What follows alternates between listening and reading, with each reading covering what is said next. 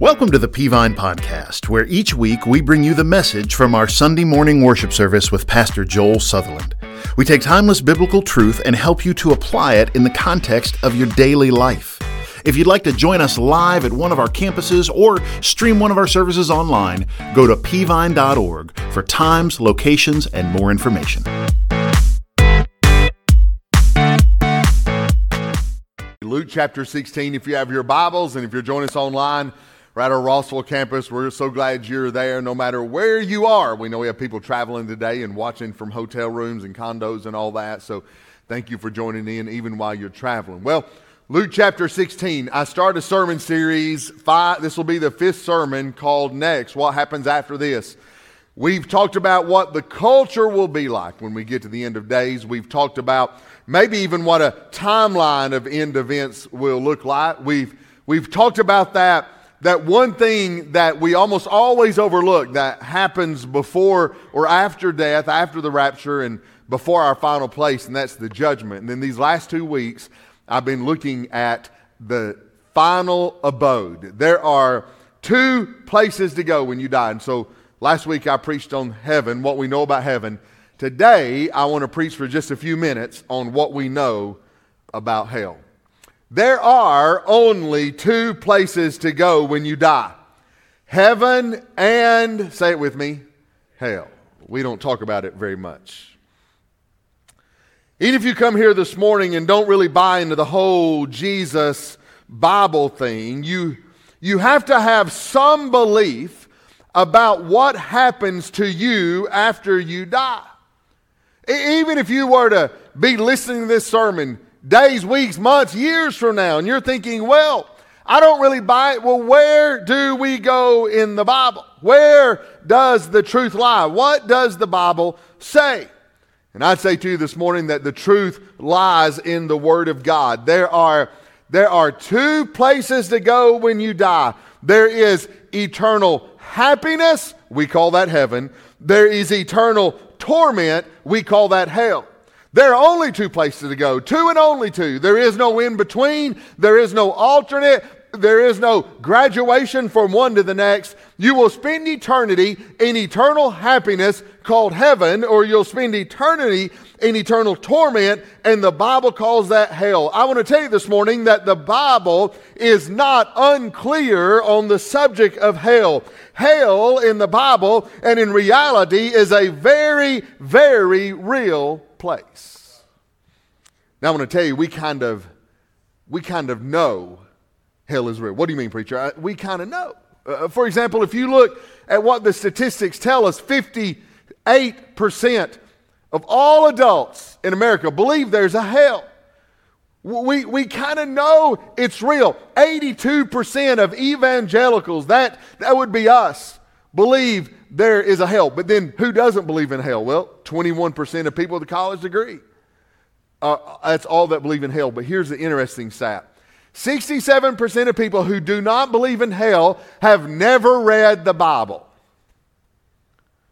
So of the majority of people who do not believe in hell, the majority of them have never even read the Bible to find out what the Bible says. 64% of people who do not believe in hell do not believe the Bible is the Word of God. So here we're taking a lot of our theology a lot of times from people who have never read the Bible, from people who don't believe in the Bible, and we're building theology around people who don't know anything about what God has said. And so if we believe the Bible that there is a heaven, we are forced to believe the Bible that there is a hell.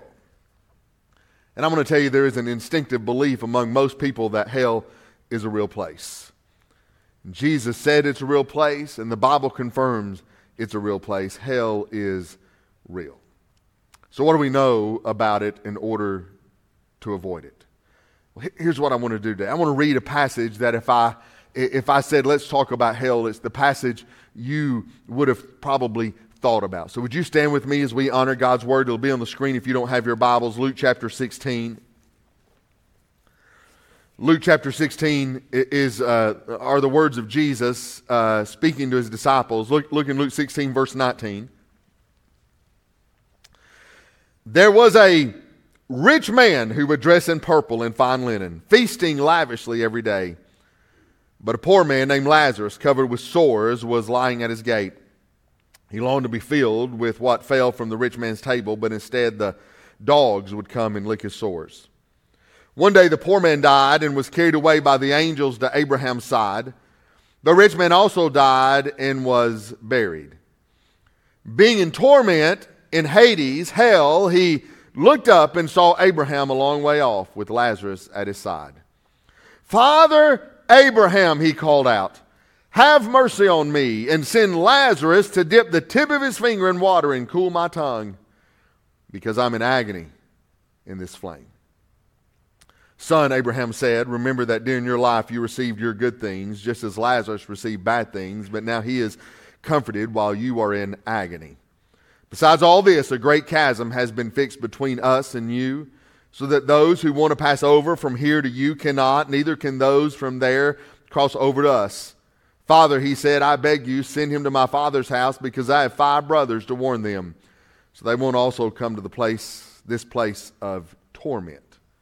But Abraham said that Moses and the prophets, they should listen to them. "No, Father Abraham," he said, "but if someone from the dead goes to them, they will repent." But he told them, "If they don't listen to Moses and the prophets, they will not be persuaded if someone rises from the dead." Thank you. You may be seated. When you think of hell in the Bible, this is probably the passage that most would bring to mind. And so I almost preached a sermon from this passage, but here's what I want to do today. You don't hear a lot of sermons on hell, and so what I want to do is go through the entire Bible and see what the Bible says about hell. And what I want to do is answer a few questions about an eternity in hell. So can I answer just a few questions about hell this morning? Number one, I want to answer this question: what if I don't believe in hell? What if I don't believe in hell? Some people have the idea that if they simply refuse to acknowledge the existence of hell, that they can avoid it. That is, if I don't believe in it, it must not exist. If I don't believe in it, it does not exist.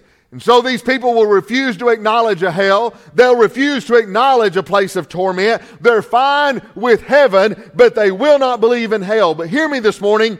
My belief in something doesn't determine its existence or not. You say, "I don't believe in it." Doesn't matter.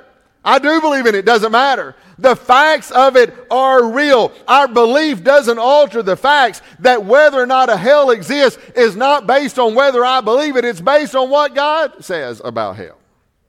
What have others argued about hell? Here's what we've heard other people say. They say that when you die, maybe you just cease to exist. And so when I die, I'm just gone. My conscience evaporates. My conscience dies. My soul is non-existent. My body dies. My mental force dies with it. There's a problem with that theory.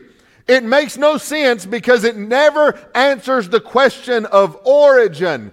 Because it makes logical sense that if we came from something, we have to go to something as well. Some would say, well, how about this? We'll just have heaven for all. That's called universalism in a theological term. Everybody's going to heaven. Let's just all go to heaven in the end. Let me ask you a question. Are you comfortable with that? Is it okay that, and I hate to jump right here, is it okay that Hitler winds up in heaven? Is it okay that Saddam Hussein winds up in heaven? Is it okay that Jeffrey Dahmer or somebody like that who never trusted Jesus? Well, of course not. Why? If everybody goes to heaven, answer me this question: why did Jesus have to die? And if everybody goes to heaven, why would the Bible say, whosoever will may come? Meaning there are some that whosoever won't. Well, then there's some say, I don't believe in hell because I believe everybody will get a second chance. Believe that after death there's a way to escape hell. Catholic Church teaches this, that maybe there's a way out after we die, but hear me, the Bible gives no space or opportunity for that, and it refers to hell over and over again as eternal torment, meaning once you get there, you never leave. And then there's some that believe in what we'll call annihilationism, that is, a person dies like an animal, ceases to exist. That's for all people. That it denies the resurrection of the unsaved. It denies conscious torment. And the problem is it's never, ever mentioned in the Scripture. From the very beginning of the Bible, we're told about life after death. And then we have some, finally, who would say this: well, I don't believe in hell because a loving God would not send people to hell. But a just and holy God would have no choice. You say, but He's a loving God. Yes, but the Bible is just as plain that He is a holy God, that He is a just God. And though a loving God alone may not send people to hell, a God that is love and a God that is just and a God that is holy would have absolutely no choice but to send people to hell. You say, well, what about the love of God? Listen, a loving God would provide a way out of hell. And He has. At great personal cost. It was His Son He gave, so you would not have to go to hell. And if God has provided a way, hear me, God doesn't choose to send people to hell. You choose to go to hell. Just because people don't believe in hell does not take it away. By the way, that logic doesn't work in any area of life, does it? You can choose to believe that you don't have to pay taxes, right? But the government's going to hunt you down eventually. You can choose to believe, I'll tell you what, leave our parking lot today and choose to believe there are no such thing as speed limits. And this parking lot full of patrol cars will quickly prove to you it doesn't matter what you believe. Let me do this. I can climb to the top of the Empire State Building, look over the edge, and say, I do not believe in gravity. But does my belief alter the fact that if I jump, I'll die? No. Because what I believe does not alter reality. You don't get to randomly not believe in something and it become a reality. So hear me this morning. Your belief in hell does not determine its reality. Denying its existence makes your life more precarious. Please tell me you're not holding your eternity in a made-up option like, well, I don't believe in it, with absolutely nothing to back it up. And there are people that would say, well, I believe a loving God would not send people to hell, but they've never read the Bible that a loving God sent to them that says whosoever will may come. And that same loving Bible speaks about a loving God that died so you would not have to go. But in that same page it talks about hell over and over and over and over again. What if I don't believe in hell? It doesn't matter whether or not you believe it. Hell is real. Answer our second question this morning. Is hell a place of fire?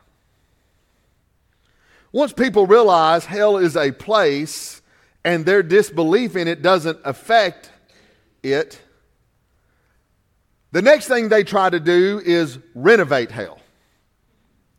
Right? So, well, if it's going to be there, let me just renovate it and make it a better place to go. So what we try to do is we try to make it a palatable place. And here's what we do with hell. We try to make hell not hell. We try to make hell a place that's just uncomfortable.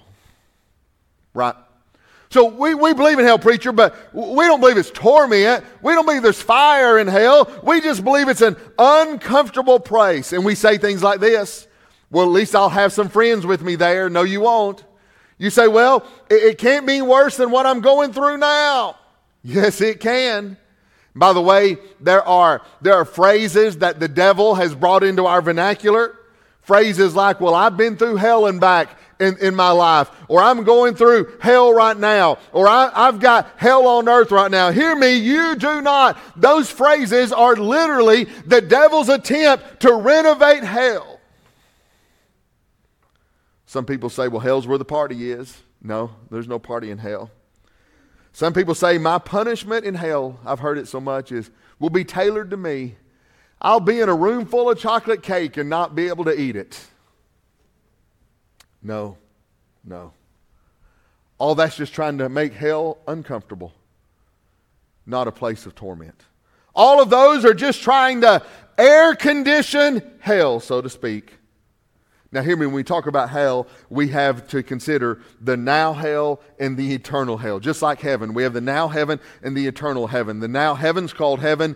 The new heaven is called the New Jerusalem, the new city coming down from God out of heaven. Hell's the same way. You have the now hell that in Revelation 20 will be emptied out into the forever hell, and it's called the lake of fire. So now we call it hell, then we'll call it the lake of fire. So I'm going to stick with the final destination because it's going to go from horrible to indescribable. But let me give you a few ways the Bible describes that final hell, and is there fire really in it? Here's what the Bible tells us, that number one, hell is a place of darkness.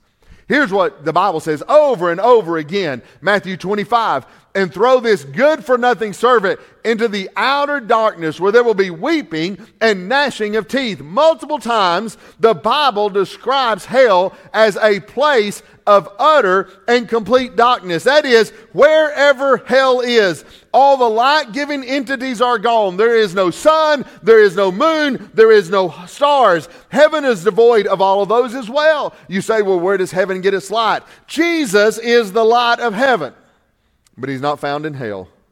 Hell's a place of total and complete darkness, void of light, void of goodness. Listen to me, hell has no fellowship, hell has no friendship, hell has no party, hell has no activity. It is constant torment. It's a place of darkness. Next, we're told it's a place of mental anguish. Mental anguish. There's an interesting verse in Mark chapter 9 that says this, where the worm does not die and the fire is not quenched. Where the worm does not die. Now, let me give you a little background here. Jerusalem's ancient garbage dump was a place called Gehenna, and it was illustrative of the ceaseless agonies of hell. So Gehenna was the dump on the south side of Jerusalem. Where Gehenna was, in Old Testament times, children had been sacrificed to idols. And so they turned it into a garbage dump. And in Jesus' day, it was a place burning with constant fires to consume the garbage that was thrown in there. People threw everything from household trash to animal carcasses to convicted criminals. Maggots, worms, would have been a constant decor in the dump. So when you get to Mark chapter 9, verse 48, where the worm does not die and the fire is not quenched, most theologians believe that this is not a literal worm, that it is your nagging conscience and mind in hell. Now you say, could it be little worms? It absolutely could be. But the context maybe dictates that it is more of a mental anguish. You say, well, what's going to be my mental anguish? I'm in physical pain. What's my mental anguish in hell? I'll tell you exactly what it is going to be. Your mental anguish in hell is going to be your sins against God that you can't get out of your mind that you're paying for. Your mental anguish is going to be your sins against others that you're paying for, you cannot get out of your mind. Let me tell you what your conscious, your mental anguish is going to be over and over and over and over and over again in your mind. You're going to recall the opportunities you had to hear the gospel, and you didn't respond. You're going to hear this sermon and others playing over and over in your mind, and your mind is going to be screaming of missed opportunities. That's why in Revelation chapter 21, Jesus, remember the Bible says that He wipes away all tears from our eyes? He's having to wipe away our tears as we come out of the judgment, as we've come out of Revelation chapter 20. And God's supernaturally going to take that mental anguish away from us that we would naturally live with. But in hell, it's not gone. It's a place of mental anguish. Number 3, it's a place of emotional anguish. Matthew chapter 25, He said, throw this good-for-nothing servant into the outer darkness where there will be weeping and gnashing of teeth. Emotional pain. There's no party in hell. There are no friends in hell. Hell will be a place where tears will forever flow. That weeping and gnashing of teeth. Gnashing of teeth can be in anger, in pain, or in regret. And the emotional anguish of hell will be crippling. Next thing we know about hell is that it's a place of total separation from God. 2 Thessalonians, Paul said this about hell. He said, they will pay the penalty of eternal destruction from the Lord's presence, from His glorious strength. You say, well, of all the things you're talking about hell, why do I care about this? Why does this need to be included? Because eternal separation from God matters. I'll prove it to you. You will be eternally separated from the mercy of God, eternally separated from the grace of God, eternally separated from the love of God, eternally separated from the compassion of God and the care of God and the goodness of God and the kindness of God and the healing of God. Everything that makes life worth living will be gone. The Bible says this. The book of James tells us this, that every good gift comes from the Lord. Every good gift comes from the Lord.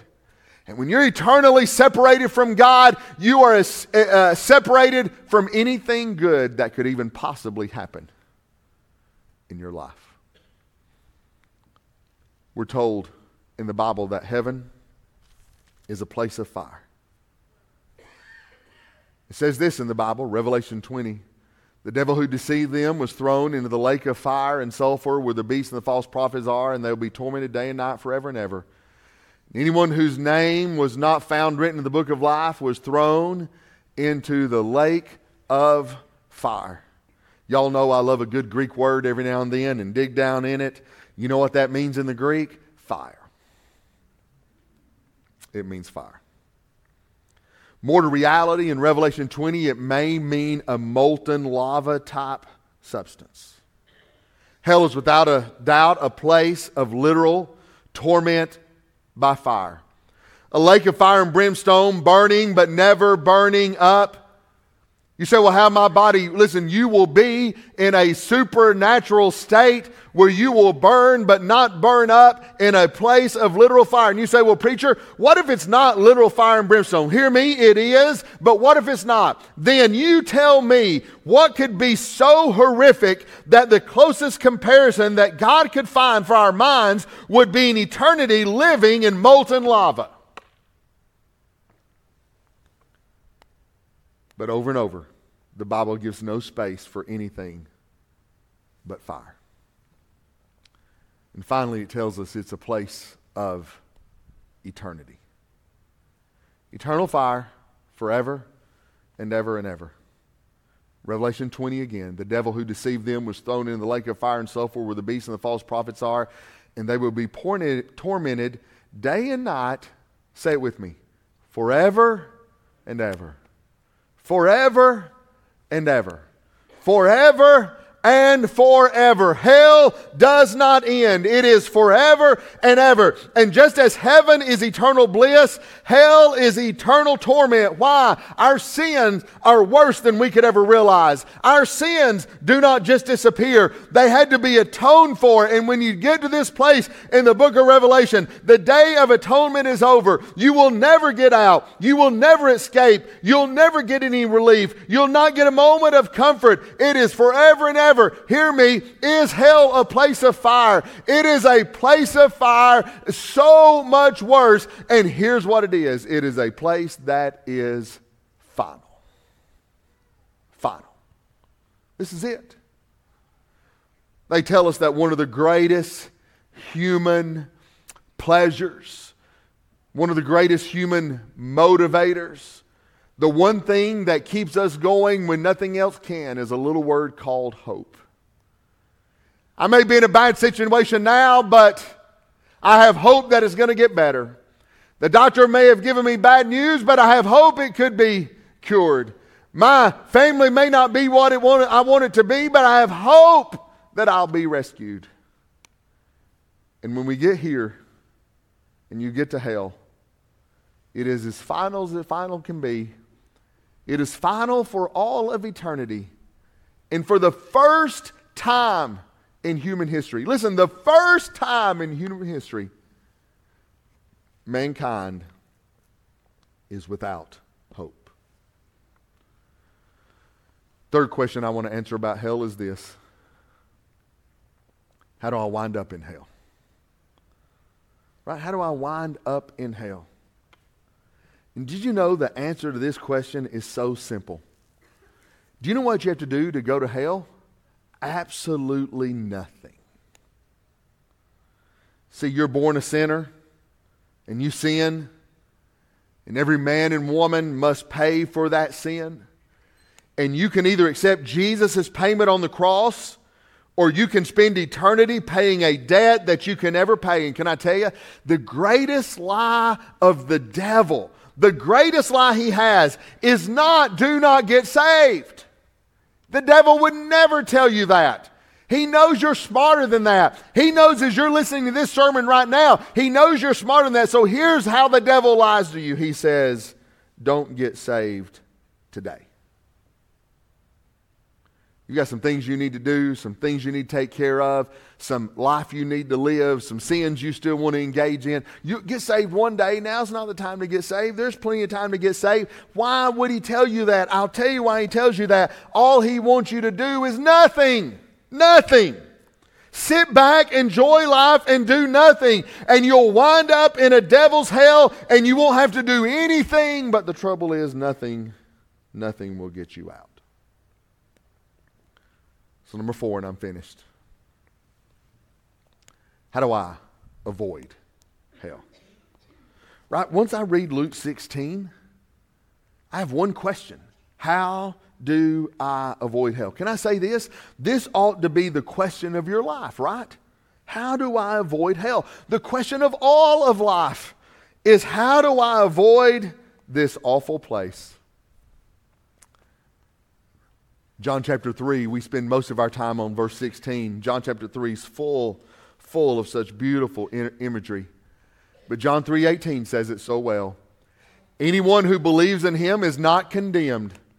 But anyone who does not believe is already condemned, because he has not believed in the name of the one and only Son of God. How do I avoid hell? It could not be more black and white. It is. That word believe there doesn't mean you mentally acknowledge it, Jesus. It means you put your faith and trust in Jesus. And here's what Jesus said. If you have not done that, your life is already condemned to hell. You don't have to do anything. If you simply have not trusted Jesus, then you are already on your way to a devil's hell. But if you want to avoid hell, here's what you do. You put your faith and your trust in Jesus. Close your Bibles and stand with me.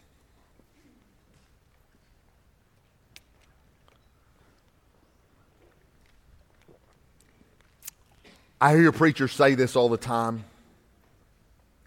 I'll be honest with you, I think it's ridiculous.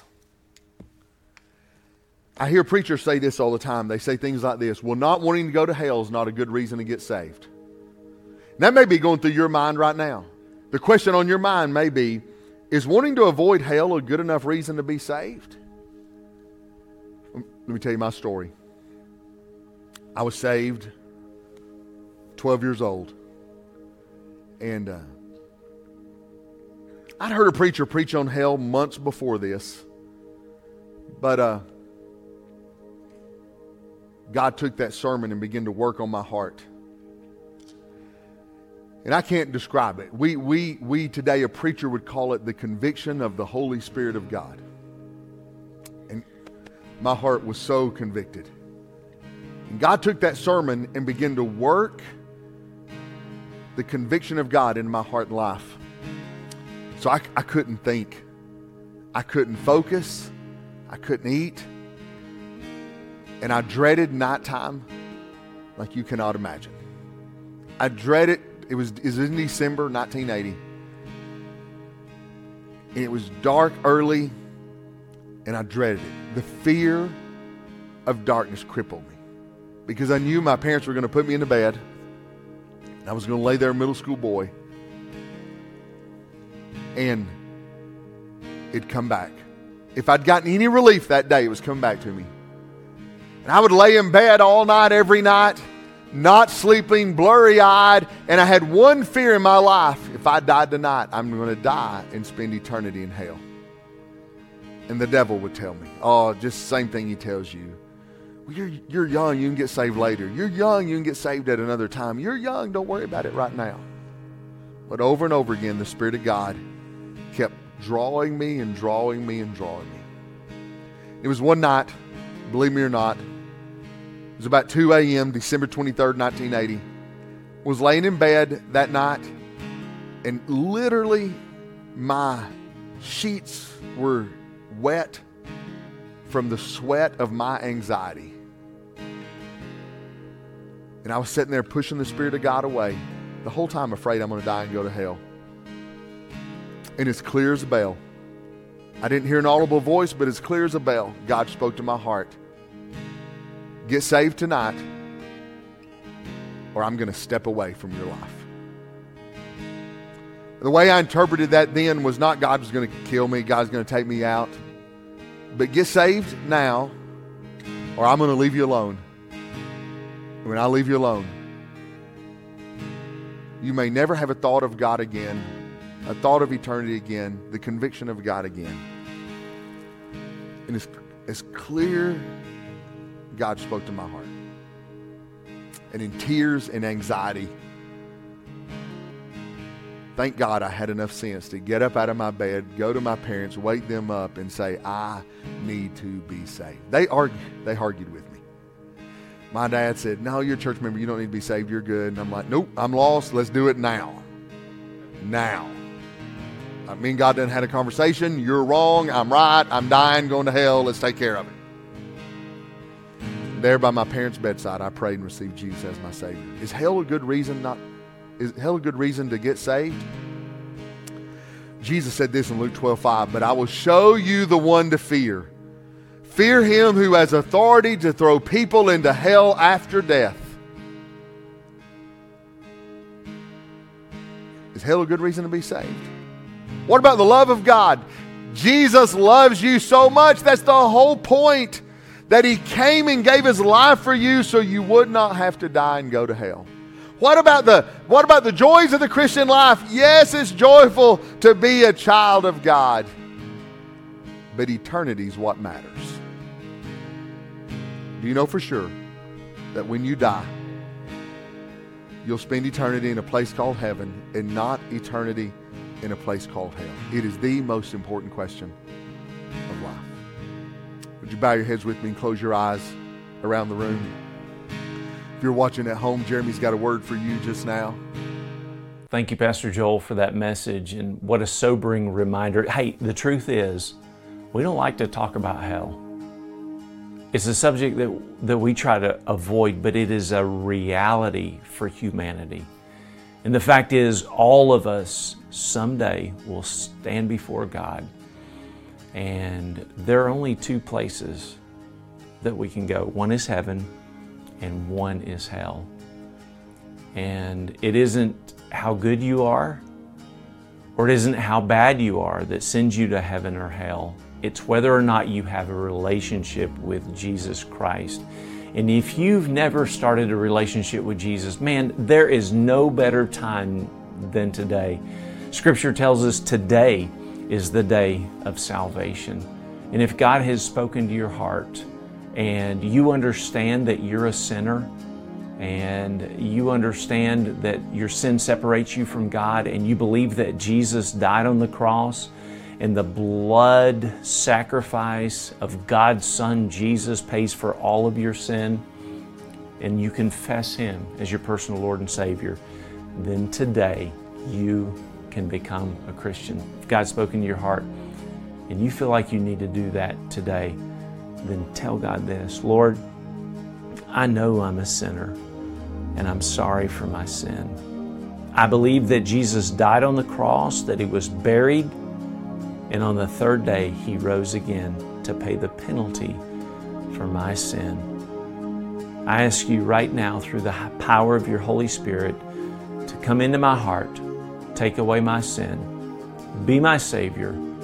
Lord, I give my life to you. In Jesus' name, amen. If you prayed that prayer this morning for the very first time and you meant it, hey, that's something to celebrate, because not only are you now no longer a sinner bound for hell, but you're a saint bound for heaven. You've got a relationship with Jesus. You've got the Holy Spirit living inside your heart, and that's something to celebrate. And we want to help you take next steps on your faith journey with Jesus. And the only way we can do that is if you'll let us know the decision that you made. And so if you would, pull out your phone again. If you made that decision to make Jesus the Lord of your life, text I did, I-D-I-D, to the number 97,000. We're going to connect with you this week and help you take next steps on your faith journey with Jesus. Hey, it has been great to be in God's house. Hey, do this for me. Tell somebody about Jesus this week. I hope the reality of heaven and hell in these last two messages has been convicting for you and challenging that you need to tell more people about Him. God bless you. We'll see you next week. Have a great week. We hope that you've enjoyed the message this week as we help equip you to apply God's Word to your daily life. For the latest updates about what's happening around Peavine City, be sure to connect with us on social media. For more information about Peavine, to get in touch with us, or check out one of our services, visit us at peavine.org. Thanks for listening.